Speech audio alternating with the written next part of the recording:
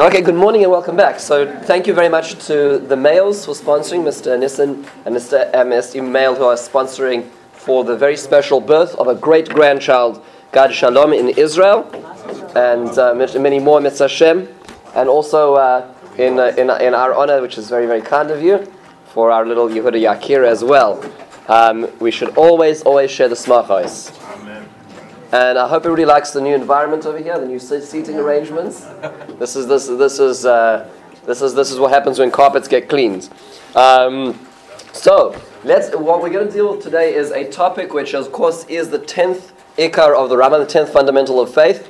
But it's also a topic which is intriguing, and no question that we all wonder about this at various points during our life. There's no question that during our lives we encounter this, we think about this, we contemplate this, we wonder why it does work, why it doesn't work. So it's very important to get some of the basic building blocks in place in order for us to better understand what is really going on over here. The Rambam tells us, so let's just start at the very beginning. The Rambam in the Halacha, in the Pirush Mishnah, tells us what this 10th Ikar is. Here's how he describes it in source 1. Vayasoda Asiri, the 10th fundamental of faith, Shehu Yis'aleh Yodaya Maaseh B'nei Adam V'loi Hiznicham. Hashem knows what we're doing. He doesn't let us just, He doesn't abandon us. V'loi Kadar So'omer Ozav Hashem Es Haaretz. Not like those who say God abandoned the world. Ela K'moi She'omar Gadol Ha'itza V'rav Ha'aliliyah Asher Enecha Pekuchois Al Kol Darchei B'nei Adam. Rather, like the pasuk describes, Hashem knows what's going on. Hashem is very clearly aware of everything that we are doing. V'amar, and the pasuk says, "Vayara Hashem ki rabba ra'as ha'adam ba'aretz." So similarly, when the people were sinning at the times of Noach to a terrible degree, Hashem noticed that. The Torah tells us Hashem noticed. It wasn't that Hashem was, hiding His face and deciding to ignore it. Hashem knew what was going on. V'amar zakas Sodom v'Amorah ki rabba in the times of Avraham Avinu, when Sodom's actions were reaching a critical mass, Hashem noticed that. Harei elu morim, this teaches us, says the Rambam, al yasod ha'asiri hazeh, that Hashem notices and cares what we do. What we do really matters. The way it is described in the Siddur, just to appreciate the little differences, the way we say at the end of davening is ani ma'amin, I believe be'emunah shlem with perfect faith. Shabori yisborach shema yodea kol ma'aseh b'nei adam. Hashem knows all our actions, and what's He adding in? Thought as well. It's not just what you do. It's not just prescribing and making a safe environment. It's also about the way that we think about others. Hashem creates together all their hearts and understands all their actions. What is incorrect about the way that pasuk describes? What is the incorrect preposition in this pasuk? So look at this carefully. It says, "Amevin el kol ma'aseim." Hashem understands to all their actions. That's the incorrect preposition. It should say Hashem understands their actions. S, or just leave out any preposition altogether. Amevin ma'aseihem, their actions. Instead, what does it say? It says to all their actions. What is understood over here, what the Kabbalistic Torah, the Nefesh HaChaim suggests is that means to say Hashem understands the ramifications of all our actions. That means that Hashem knows that it's not for naught that we do things. Hashem knows where we're going, what the impact on the spiritual level our actions have. That's what is understood from this pasuk, just from the very fact the way the pasuk words it. How do we know, by the way, that thoughts must be included in this whole system? Meaning, how does the ani ma'amin add to what the Rambam said specifically, not just actions, but also thoughts? Right, so but where does he know that from? You're right, that's true, but it's more fundamental than that. The Torah commands us or the way we think. Meaning the Torah tells us what we should love, what we should hate. The Torah tells us that we should not, envy others. Now, envy is governing emotions. So if the Torah is telling us that it cares about our emotions, that also means to say that Hashem cares and is going to take account for that as well, which makes a lot of sense, right? There's no requirement to do something which comes without the responsibility of and the consequence of that action or thought. And as we say in Yigdal Tzofeh v'Yode'ah, Hashem looks and knows. Sasarenu. Our, what's the say there? Secrets. So here we get back into this. He knows even the innermost workings, the biases, the cognitive biases which allow us to do things. He knows the end of the matter at the beginning. So he knows why it is that something's already important to us, and we tell the rest of the world one thing, we know ourselves, and sometimes we don't even know ourselves why it is. Hashem knows that. Hashem knows why it is that we do things. That is this ikar. So let's just a few basic questions before we get into it. Question number one is, isn't this part and parcel of believing in God? Just to appreciate why this is significant. Isn't this part and parcel of believing in God? Doesn't knowing that there's a God automatically tell us that there is what we'll call hashkacha, that Hashem knows? Is that true or not? No, absolutely not.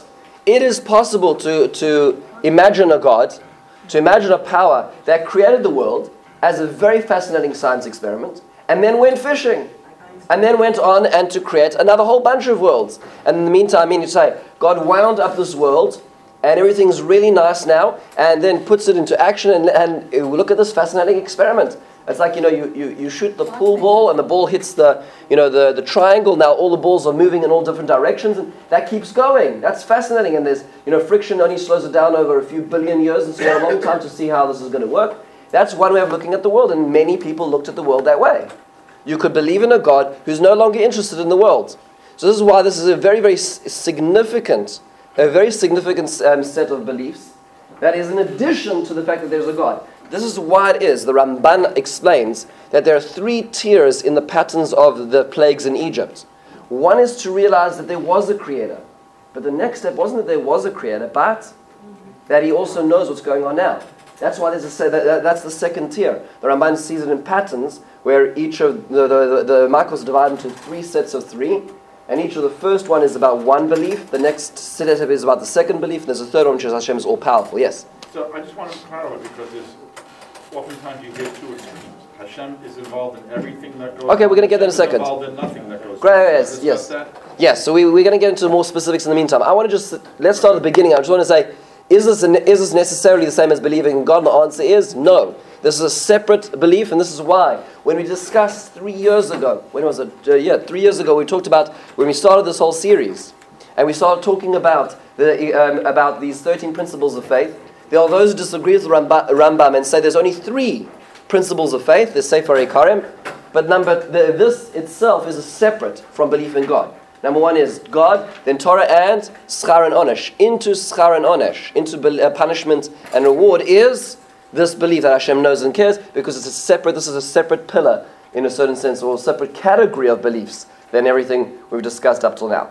Now, I want to just put in the back of our minds a question which I don't want to address right now, but it is, why is this so significant? Meaning, why is this so important for us to know that Hashem cares about everything we do? It may be obvious, but let's just put that in the back of our minds, maybe throughout today's share. Let's think about that particular point. So now, Barry was raising a very good point, and that is that it's not true that this is the same across the board. Meaning, how far does this go? To what degree is Hashem really in charge, or really micromanaging every detail of this world? So what I want to do is I want to go through 4 particular cases. Let's see if we can get this a little more. Oh, it's fine, we'll deal with it as is. So 4 particular cases, and we're going to, and then we're going to try and deal with the sources. So case number 1 is, this over here is... And like a lion. Leopards have learned new tricks for hunting here. This is the transmigration of the wildebeest across the Serengeti Plains. Okay? And that over there was a capture. What happens is there's tens of thousands, hundreds of thousands of wildebeest which run across the African plains, and because this is in their transmigration, all the predators know about this. So the crocodiles lay in wait in the rivers, the leopards lay in wait in the brush. So they're all waiting. They know this is happening. So the question that I just want to raise in this particular case over here, without all more of the gory details afterwards, is not so much about Fred who got caught. You see, because Fred was an unfortunate wildebeest who got caught out of the hundreds of thousands in his particular herd. But I'm more interested in the fact that Sam to his left and Henry to his right weren't. So the question is to what degree was there hashkacha on Fred? I hope I'm not trying to insinuate anything about any Freds that we know. But Fred the wildebeest over here, to what degree was there an X on his tail, right? Meaning to say, how much did Hashem really worry about the fact that he should be the wildebeest that got killed? That's the question that I'd like to raise. Okay, so Zabari, you hear what we're doing? Try to push let's push the envelope. Did God decree or worry that this particular wildebeest and not his neighbors on either side were in fact the ones who were killed? Let's take a little further. Hang on for a second, David. Let's move into another case over here. So this is let's just see if we can get this. Okay. When the winds picked up, Granbury resident Jerry Shuttlesworth knew he was in trouble. And I was watching the tree start to buckle over. I said, oh, God, no, please. God, don't let this happen. The wind got so strong. And at that point, I said, Junior, we're in trouble. Junior's his dog. Junior is Jerry's 6-year-old pit bull, his baby. Jerry grabbed him and ran for cover in his mobile home's laundry room. I was praying. I said, Junior will be okay, it'll be okay. And I was praying, and the house went together, vacuumed in, and then blew out. And the only thing I could figure out is I went upside down holding on to him, and he was no more. So he was just sucked out of your arm? Right. I never felt him leave my arms. I never felt nothing. All I know, I was over him like this, and the next thing I know, I'm upside down, and he's nowhere. So that's what happened to Junior, and miraculously he was reunited with Junior. Jerry got the call Friday morning and rushed right over. Hey, buddy. Hey, Junior. And so Junior and Jerry were reunited. Obviously, it looks like they both had a little bit of Baruch Hashem, they both survived. The question really is over here is there were many dogs that were taken in that particular tornado, and in fact many people who were taken in this tornado. So to what degree was did Junior have hashgacha? How does this question differ from Fred? What was that? It doesn't. Versus an animal. No. They're both animals, but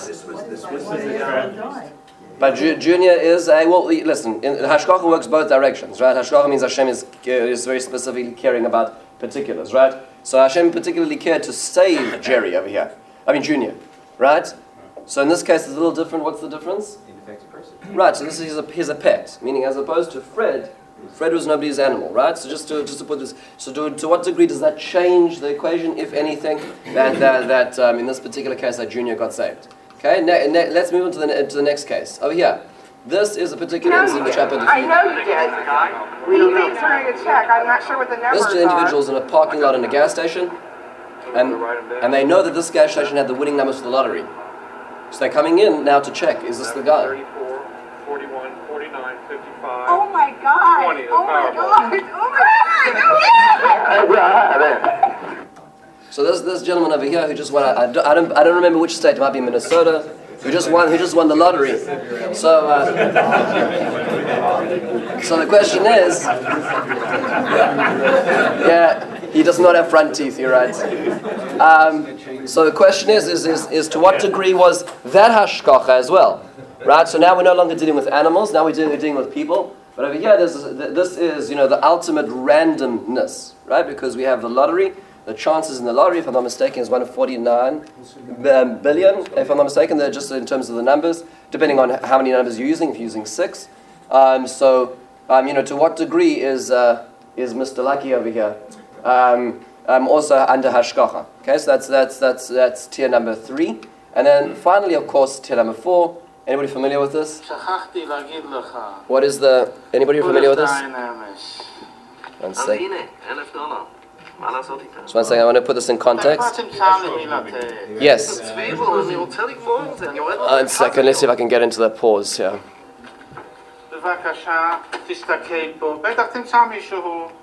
Okay, so this is the movie Ushpizin, which is a beautiful movie, very much based on a lot of Breslov thought.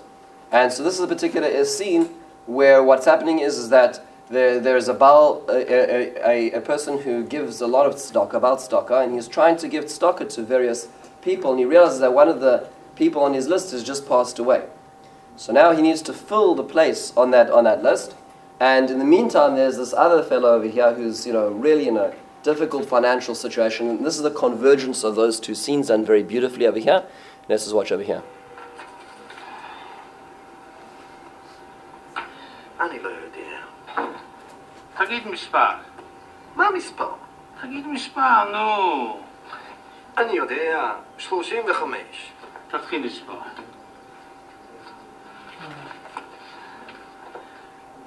One, two.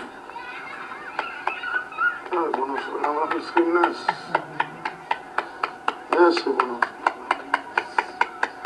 בבקשה, נס, ריבונו של עולם. בבקשה, נס, ריבונו של עולם. רבנו הקדוש רבי נחמן מברסלב, ריבונו של עולם, בזכות הזכויות שלו, תשמע אותנו, תן לנו נס, אבא שבשמיים. 13, 14, 15, 16, 17, 18, 19, 20, 21. נודע שרבצני ימי מנוחות מעליהם. נס, ריבונו של עולם, נס, נס, נס. גם כי אלך בקיץ על מוות לא נראה רעה, כי אתה עמדי.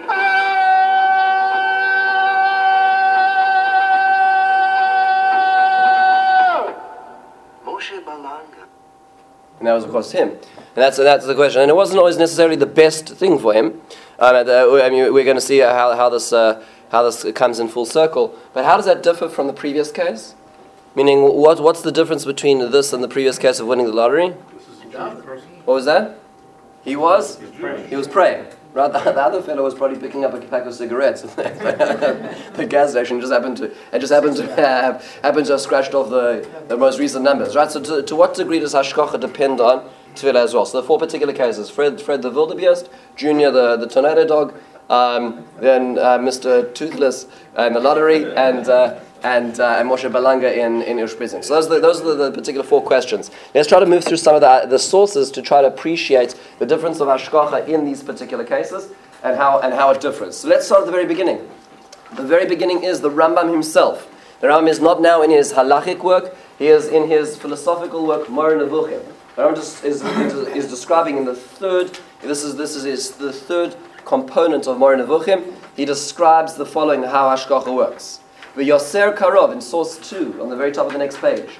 V'yoser karov el hahekesh hasichli. It makes the most sense logically. V'hu shani ma'amin. And that is what I believe. This is long before the ani ma'amin is at the end of davening. This is what I believe, says the Rambam.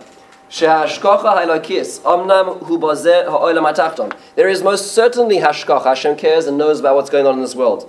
Rotzeh lomah mitachas galgal ha'yorech. On the inner sphere of the celestial movement. But it only applies to human beings. Rad v'zehamin levadoi hu asher kol inyanei ishav mumash yasigem mitov adra nimshach acharadin. Everything goes based on their actions and law. Kamosh Omar ki kol drochav mishpat. All the ways of Hashem are in fact just. Aval shar ba'alei chayim v'kol sheken hatzmachim v'zulasam. The rest of the we'll call it the fauna and the flora. Dati bohem das Aristo. I believe like Aristo believes, and that is loy amin klal shezeh ha'ela nafal b'hashgacha boy. This leaf does not fall because God says leaf fall. V'loy shezeh akavish taraf ezeh azvuv b'gzeira me'es Hashem v'retzon ha'ishi b'ata. And the fact that this spider captures this particular fly was not Hashem's will that this particular fly should get eaten. And when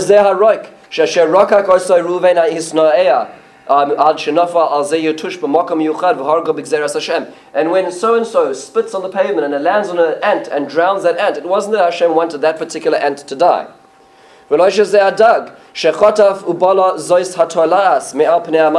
And that fish which swallowed that particular worm in the water, that Hashem particularly had something against that worm.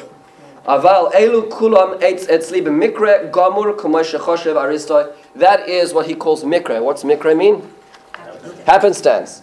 Now, just to appreciate, what does that mean? That means they are to say that there is a system. There's a system. Hashem set up a system, he pressed play, and the system's in motion. Right? And there's predators, and there are victims, and there's defense systems, and that's how things work. So the way the Rambam says it very clear over here is, who is under what we'll call hashgacha? Pratis. Pratis means individual, specific. That is humanity. when it comes to the animal kingdom, when it comes to the plant kingdom, when it comes to inanimate, the inorganic kingdom, then that's just the way it works. It's mikra. What the Rambam calls is the regular system of events. So coming back to our cases over here, Freddie happened to be just a Fred, meaning to say it could have been Sam, it could have been Henry on the other side. In the end of the day, that isn't of specific consequence to us because Hashem cares about what humans do, not so much what animals do on a specific level. Okay, it is noteworthy to note that the Sefer HaChinuch adds to this. If we just flip the page for a second, let's see if he actually how he says this. Here we are in the third paragraph. He says, "Va'anachnu," in source 4, "Va'anachnu ba'alei das amitis," we of pure faith, lefi ma sheshamati, according to what I have the tradition, nasim hashkachasoi baruch hu al kol minei balei chayim bichlal. Hashem does have hashkacha on the animal kingdom, but what's bichlal? Bichlal means general. This is what we call hashkacha klalis. Hashem cares in general about the animal kingdom. Kilomar shekol min haminim hanivroim ba'olam yiskayem le'olam lo yichle v'yovad kuloi. Hashem is going to make sure that species or types are not going to disappear completely. Ki hashkacha sa yimtza kiyum lekol davar. In Hashem's hashkacha klalis, it'll make sure that nothing's going to disappear. Uvemin ha'adam na'amin ki hashkacha sa baruch hu al kol echad ve'echad bif rat. But when it comes to humanity, it's individual. That's the pasuk that he quoted before, that was quoted before in the Ani Mamin, that he understands to where the actions go. That's what we received from our greatest. And there's many psukim which indicate the same. Now, of course, people are going to say, what about extinctions, right? What about the dodo, right? The dodo, some people say, is living on an island, with Princess Diana and Elvis Presley, right? But that is, until we find that island, we're going to believe that the dodo is extinct. So either what he means to say is that the general, we'll call it types, as opposed to the individual species or under Hashgacha Klalis, or the rules are the same. Meaning, say Hashem is maintaining, maybe there was Hashgacha Klalis that min should end, okay? Another way of looking at it is that maybe humans' free will actually does affect Hashgacha Klalis, but we're not going to go there right now because that's a bit of an interesting and intriguing topic. But nonetheless, let's hold this for just a quick second. That means to say that Hashem is going to make sure that all the wildebeests will get where they need to get. It happens to be that a fraction of them won't, right? Because that's just the way that because there's also the leopard colony to look out for, and there's also the crocodile colony to look out for, and they need their cut. Right, so which particular wildebeests are going to be the ones who are going to, support the other part of the ecosystem? That's really irrelevant. But the point is that Hashem will support that system. Just to give you another example of just how powerful this is. I remember, if anybody has a chance to ever watch BBC Planet Earth, they've just come out with a new series, but the old series, it's unbelievable. So there's just an example of this. In the rainforest, I always quote this because it's just so remarkable. In the rainforest, there's a particular type of fungi which affects insect colonies. So, for instance, what happens is, let's say there's a colony of ants. What happens is that the plants will release this fungus. It'll grow on the plants. It'll release a spore, which will affect the ant colony. One of the ants which is affected, what happens is the ant starts looking like it's drunk. So it starts walking around in a wavy fashion, and everybody realizes that this ant's become infected. So they quickly remove it from the colony, and what it does is it's infected in such a way that it climbs to the highest point it can and dies on a tree. Puts its pincers around the stem of whatever it's on, and then dies. And as it dies, what happens is that through the back of its head it grows a new spore of what it was infected by. It looks like an alien growth almost from the back of its head, splitting out through the back of its head. Grows new spores and releases more spores onto the ant colony below it. And what is it? It's the way that nature, and the way we'll call Hashgacha Klalis, allows that there's no overeating in the plant kingdom. Because when the colonies grow too big, the response of the plant kingdom is to release these spores, and there's a particular type of fungi for different types of insects, where released by different types of plants which are eaten in order to maintain the balance of the eaters and the eaten. Right? And that's what we call Hashgacha Klalis. Now, it happens to be that, that particular ant wasn't the one who was chosen because he was a bad or good ant. That's the way the Rambam says it. It just happens to be that he is part of the system of Hashem maintaining the balance of the ecosystem. Right, and that's what happens over here. Because I want to reserve all questions for the end, just because there's a lot of lot of ground. I don't want to get, if that's all right, please, I do want to hear questions, but let's just save them for a moment, because there's a bunch of stuff we're ahead of us. So this is remarkable, okay? This is the way it works. This is where the Rambam says it. Hashem has got an unbelievable system over there, but on the level of nature, everything is running on a level of hashgacha klalis, or what the Rambam calls mikra. Okay, mikra doesn't mean to say God's absent, but it means to say that God is not micromanaging. And then when it comes to human beings, yes, everything we do matters and counts, and there is hashgacha pratis. We're going to get to the more specifics there in a moment. Let's go a little further. That all accounts for Freddy the wildebeest. What about Junior the dog? So Junior is a little different, right? Because Junior happens to have a very close relationship to Jerry, right? And Jerry cares very much, as you can see, about Junior. So in this case over here, the Medrash tells us in source 5. Amar Rabbi Chanin Tzipori. Rabbi Chanin of Tzipori says, "Ma'aseh ba'akrov echad shehalach la'asos shlichuso shel HaKadosh Baruch Hu. Avar hayardin v'zimenu HaKadosh Baruch Hu tzfardea achas avar aleh v'halach oiso akrov v'akat es ha'adam." There was a scorpion which had a mission. The scorpion's mission was to sting somebody. That person deserved that sting for whatever reason. The Medrash doesn't go into why. But the problem was there was a river between it and the victim, and the person needed to reach. So what did Hashem do? Hashem allowed it to find a frog which had carried it on its back, and they had got across the river, thereby getting across the river to sting the other person. Hey, wait a second. That frog, right? There's no hashgacha pratis on a frog and that akrav and that scorpion. So what do you see from this medrash? Well, there is hashgacha pratis on animals when it matters to human beings, right? So over here, why was there hashgacha pratis? That this akrav should find the right way to get across this river, because it mattered for a human being. So therefore, as an extension of the hashgacha on a human being, therefore nature will also conform to that same hashgacha pratis, which is what's happening over here.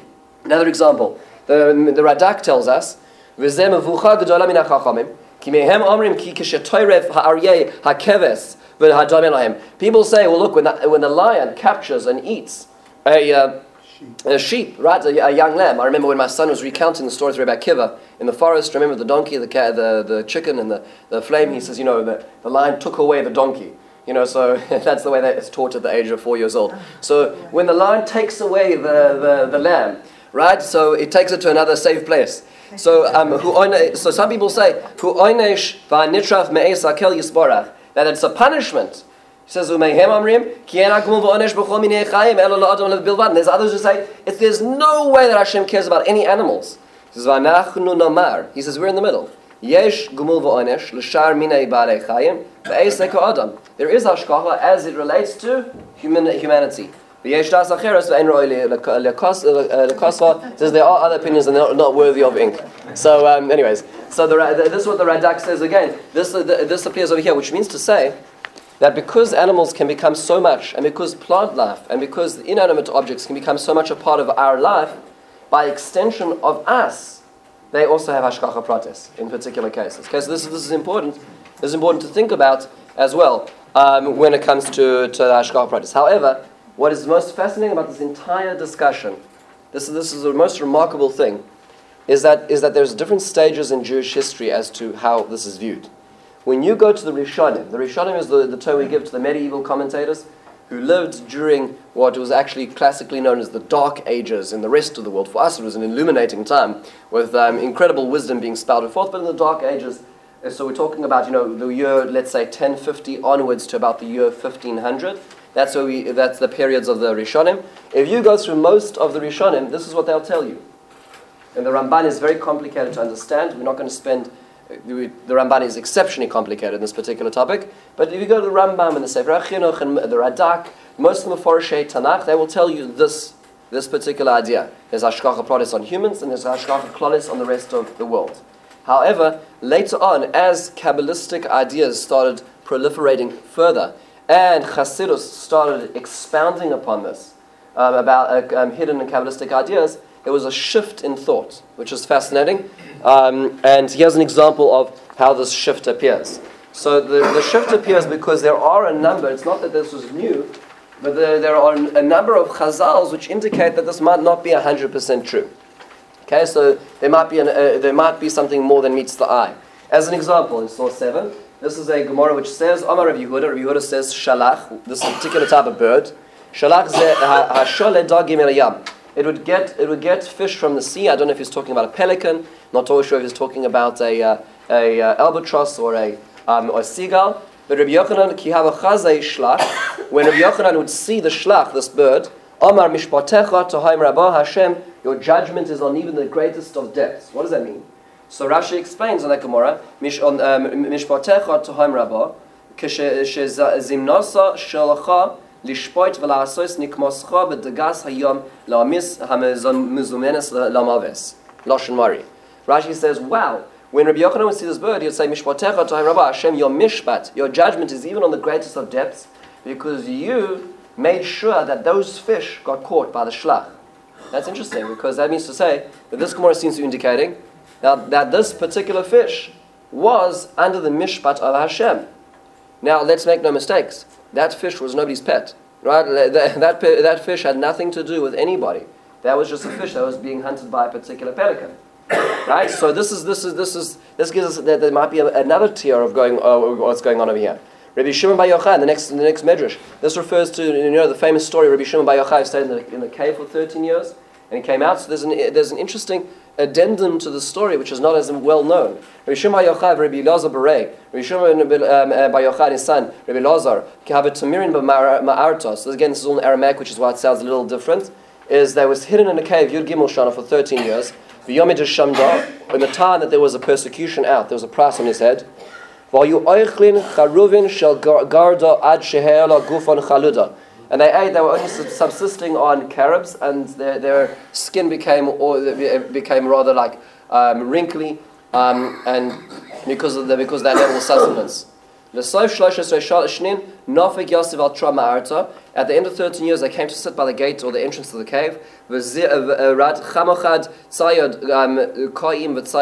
and they encountered a bird hunter. So somebody who had traps out for birds. V'kad hava shama Rabbi Shimon bra kala amra min shemaya dimus pascha. When he heard a bas call, a heavenly voice which would come out and said, "Death, death," then that bird got caught. V'kad shama bras kala amra safkula hava mitzda v'nilkada. I apologize. Dimus is free. Then it got caught. When he said death, death, then it got caught.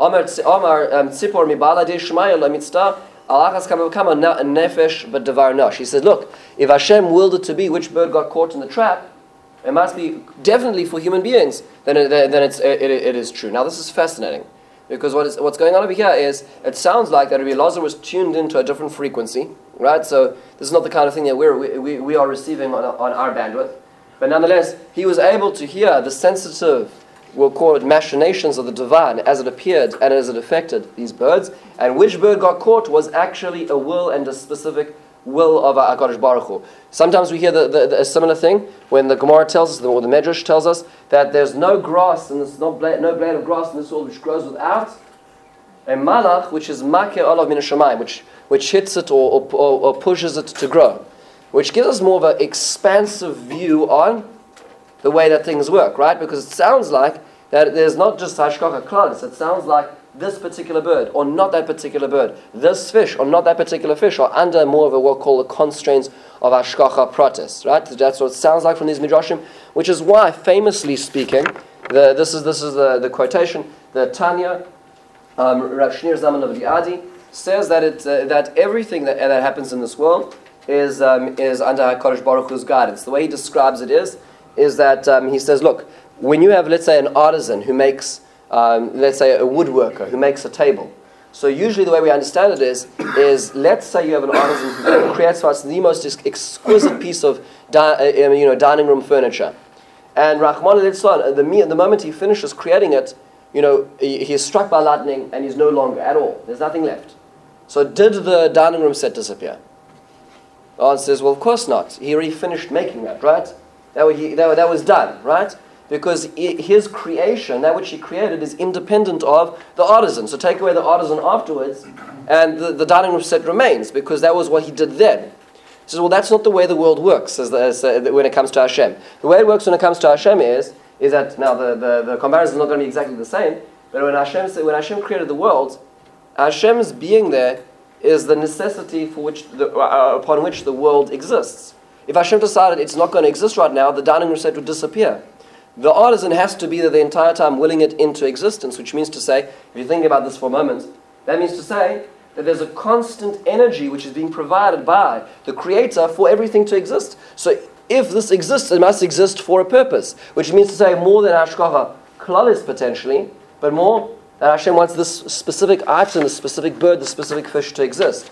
As told by the Shomer Emunim, this is a story which is very famous, and this is why the background is leaves of the Amaviyah. It once happened that the Holy Scholar on source 10, the very top of the next page, our teacher, the Baal Shem Tov Zchuso Yogen Aleinu, was in a field with his students. All of a sudden, a strong wind blew, and many leaves fell from the tree onto the ground. The Baal Shem Tov said, "My sons, know that this wind just past this instant was due to a specific worm that was situated in one of the leaves. The sun was shining particularly strongly on the worm, and the worm cried out to God. God sent the wind, which blew many leaves to the ground, and this leaf of the worm was one of those leaves." Fascinating, right?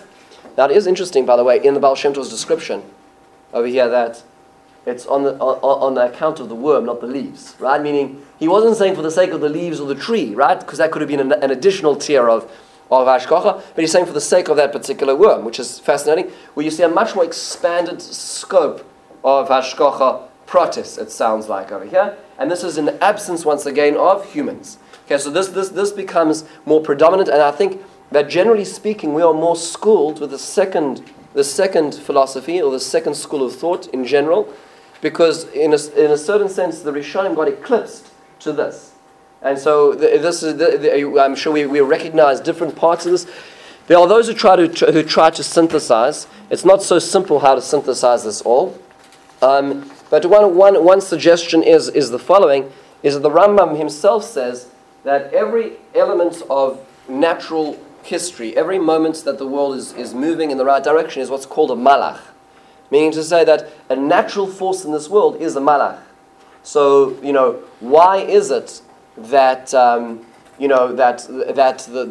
hole in the heart of a baby closes immediately at the right moment as the baby takes its first breath, and now it's not just a circulation of the fluids, but it's now actually absorbing air, and that's how the oxygenation is happening? Well, that's a malach, meaning to say that's Hashem's way of making sure that system, that natural system, is what he calls a malach.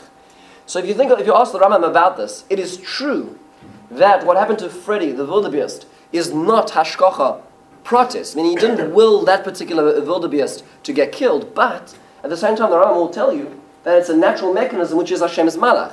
So it's kind of like, if you think about it, they're not so far away, these schools of thought.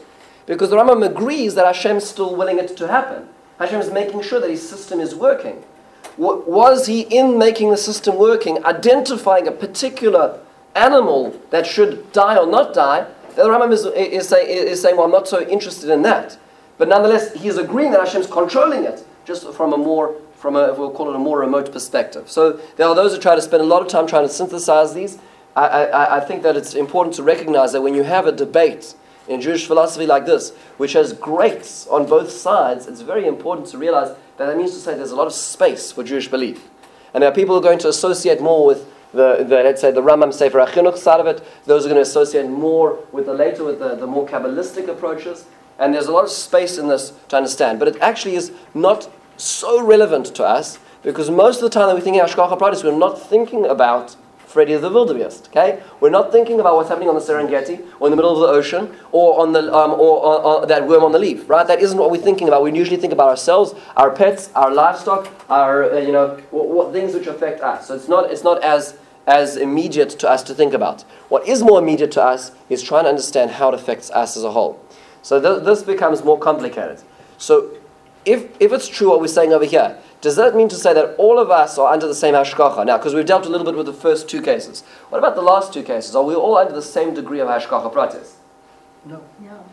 Now, so we feel like it can't be true, right? It must not be true that we're all under the same level of hashgacha. But how does this work? So it happens to be that there are a few tiers that human beings are also we call it exposed to or operate in. Different levels of, and I'm not going to use the word rat race, right? Because that's a very cynical way of looking at things, but there are different tiers of Hashem's watching over us. One of the examples which I feel really captures it so poignantly is an idea which I tell over every year because it's so powerful.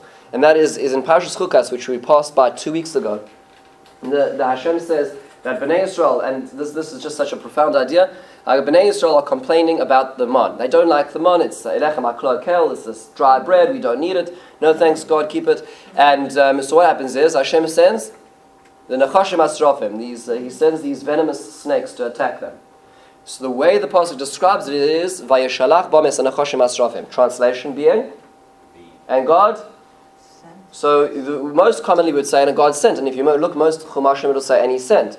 But technically speaking, it's not exactly true because the word Va'yishlach means as He sent. Va'yishalach with a shva as opposed to a chirik means and He released. That's a Lashon Piel as opposed to Lashon Kal. Okay? There's 7 binyanim, 7 classic binyanim. This is number 3 as opposed to number 1. Okay? And so that's why when somebody corrects a Baal Koreh on something like this, it matters. It really changes the word. It's 1 dot. Okay. Now vayeshalach. So you say, okay, tomato. What difference does it make whether it's He released, He sent? And at the end of the day, the snakes came and they ate them, right? So they bit them and people died. That there were casualties. So how they got there is irrelevant to me. The answer is it's very relevant because what Rav Hirsch understands in the Chumash is simple like this. What happens is the people are living with a supernatural existence for 40 years. They live with this kind of bread where they eat it. And it's what's called nivla ba'evarim. It's completely absorbed into the body. There's 100% nutrition content. There's no waste product. There's nothing which the body doesn't need. But that's kind of inhibiting, because in the end of the day, we appreciate the fact that food is a very big part of our existence, right? We like to talk about food. We like to buy food. We like to go out to eat food. Bathroom breaks are very important in our days because it gives us a little bit of space from the people we're around, right? But they didn't have that, right? They didn't have to. None of this was part of their lifestyle. It was all God says, okay, I'm going to provide everything you need, so you can think about me. There's no breaks in that, right? They couldn't just go out to get coffee in the morning. So they said, look, Hashem, this is like a little intense for us. We need a little bit of space. So Hashem says, well, I'll do you a favor. If you don't want to live in my bubble, if you don't want to live in a place where I provide your every need, enjoy. I'm going to remove you from that bubble. Because remember, Chukas is when the well's disappearing, the clouds are disappearing, they're complaining about the man. That's when it's almost like this meridian where they're hitting between natural and supernatural. And they're saying, we don't want this, we want out. God says, I'll give you out. I'm going to release you from our bubble. And guess what? You know where you are? You are in the middle of a desert. What lives in deserts? Snakes. Fascinating. So you know what I'm going to do? I'm not sending snakes against you. I'm allowing you to be exposed to the natural world outside of you. And enjoy it, folks. That's what Hashem says. I shouldn't send the snakes. Hashem released the snakes. Which now, just the reason why this example is so profound is because that means to say that humanity can exist on a level of, we'll call it mikra 2. Right? Or we'll call give and take, cause and effect. Another way of describing it is teva. Human beings can exist on that level of teva as well. But, says Rav Hirsch, if you opt in, you can opt yourself into the bubble. Right? If you decide you want hashgacha pratis, then absolutely you're part of the system. Right? If you want to get there, you can get there. And in that way, yes, there's certain things which Hashem is going to be more mashkiach on. Okay, so do you see what's happening over here? So all humans are privy to hashgacha pratis, and the answer is, well, it depends. If you don't want it, Hashem says, well, enjoy. There are 1 in 49 billion people who win the lottery. It happens. It really does happen. But the other 39, right? If we're going to go through all the 39 who didn't win it, that's just part of the way things work, right? But that's because that's what we'll call base level. And then there's hashgacha pratis, where you opt yourself into a high level. There's one more tier, and we're not going to deal with it to a great level today just because of time. We're going to get into a little more next week, which is because next week we're going to deal with schar and onesh. Next week we're going to deal with reward and punishment. We're not into reward and punishment, we're in consequences right now. And that is that there's a third tier which is called mazel. Mazel, not the lower level of stars and mazel horoscopes. Those we don't believe, they don't have power over us. There's a greater level of mazel, what the Ramchal, Rav Moshe Chaim Luzzatto talks about, which means to say that God's got a destination for this ship. So for instance, that means to say that our actions do warrant certain hashgacha. So we do bad things, it does affect the way Hashem deals with us. We do good things, it does affect the way Hashem deals with us. But Hashem also has a destination where the ship's going. So for instance, Yosef and the brothers did not have a good relationship, right? And they did things against each other. They sold him. He told Lashon Hara about them. He got them into trouble.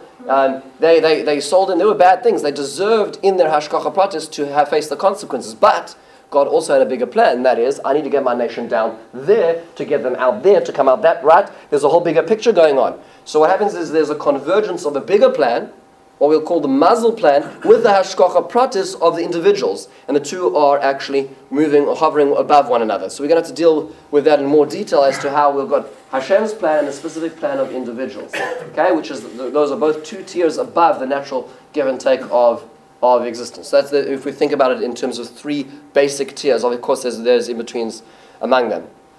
I would say, from personal experience, and again, we all have different experiences, but I had a very special chavrus in Israel, who, when I was in Keren B'Yavne, his name was Tzvi Davidson, now Rabbi Tzvi Davidson, a very, very special individual.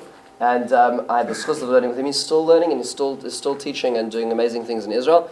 And when we used to learn with each other, every morning he used to come to me, and he would tell me the latest hashgacha pratis that happened to him. You know, he was at the bus station, he was 3 shekels short, the person in front of him turned around and says, I've got some change, do you want some change? And you ask him, and it's 3 shekels, then he was waiting by the side of the road, somebody rolls down the window and says, would you like to go somewhere? It's next door to where he wants to go in Yerushalayim. That kind of thing. And every day he had stories like this. Like every single day there was something else. And I thought to myself, it's just not fair.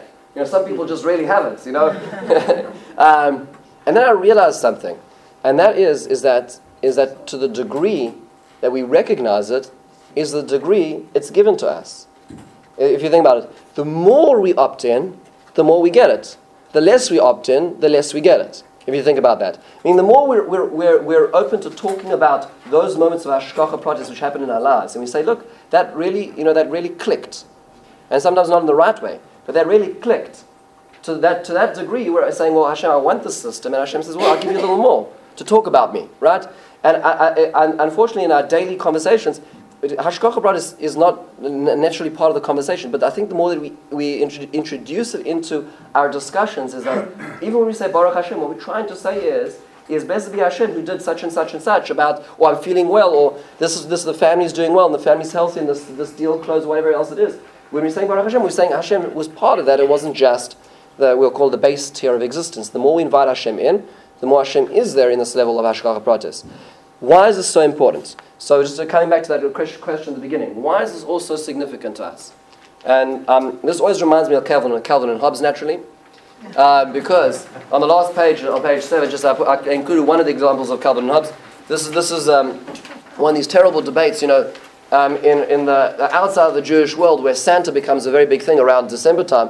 There's this terrible fallacy which people tell their children, and that is that they only get presents if, they only get gifts if they're well behaved, right? Terrible thing, because it's a lie parents know, right? The parents know that they're perpetrating a lie that the kids are going to get to a point where they realize it's not true, that it wasn't really Santa watching them. But nonetheless, so Calvin's still in the stage where he believes that somehow there's this incredible system where Santa's watching his every action, and there he is, he's trying to, on this last line, he's like, he says, I'm onto him. I'm going to smack Susie with a snowball. If I do it quick, the odds are that Santa watching me at that exact moment are virtually nil.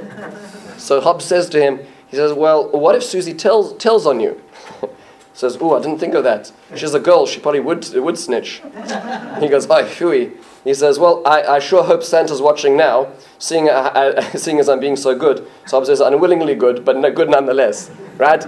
So if you think about this, like, Lahavdil, right? If you think about this, that's the kind of system that he lives in. Now, let's translate that into the real system, where it's not just around December and it's not just about presents and red socks. We're talking about life as a whole. If you think about this, the way Ramchal understands it, and the way he says it in the second last chapter in Mesilas Yesharim is, he says in the second paragraph in Source 17, if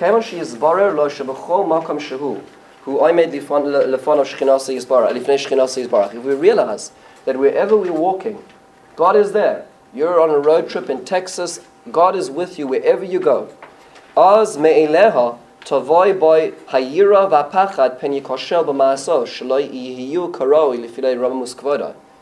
naturally it's going to prescribe our actions, because we're not going to act in the same way as if we felt that someone isn't watching us. So I mean to say that hashgacha isn't just important because it makes us feel good that Hashem is involved in our lives. But it's also important because with that realization, it actually has impact and import into the way we lead our lives. There's no way you can sort of, in 1984, there's a corner in the room where the camera isn't watching. Right? That's not how it works. There's no corners in the room in this business. Right?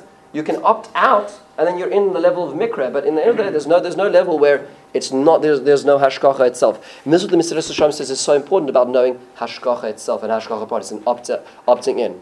I want to end with one little asterisk, and that is that we're talking in the realm of theory, right? So it's very important to discuss theory, because if we don't have theory, then it really all becomes mumbo jumbo, and it's all random.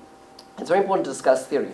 One of the challenges we're going to have as we translate theory into practice is it's not always so easy to identify what level of system everything in our lives is owing to. And we've only talked about a little bit of hashkacha and 3 tiers in hashkacha. There are many, many other systems that are at play. So there's the system of kapara, schava, onish, yisurim, shel ava. There's a lot of other things going on. So when things don't work out 100%, it is important to realize that identifying it backwards isn't so simple, not because the theory is incorrect, but because there's a lot of theory, and those theories apply themselves in different ways, and they converge upon oneself. So for instance, when Yosef was saying, "Why, God, did you put me on the back of a camel down to Midian?" So, there are many reasons why. One was, you spoke Lashon Hara about your brothers. But on the other hand, God also wants a certain plan to be unfolding. And He also wants the world to be sustained, and He also wants there to be a Galus and Geulas Mitzrayim, and you're going to be the foreman of that.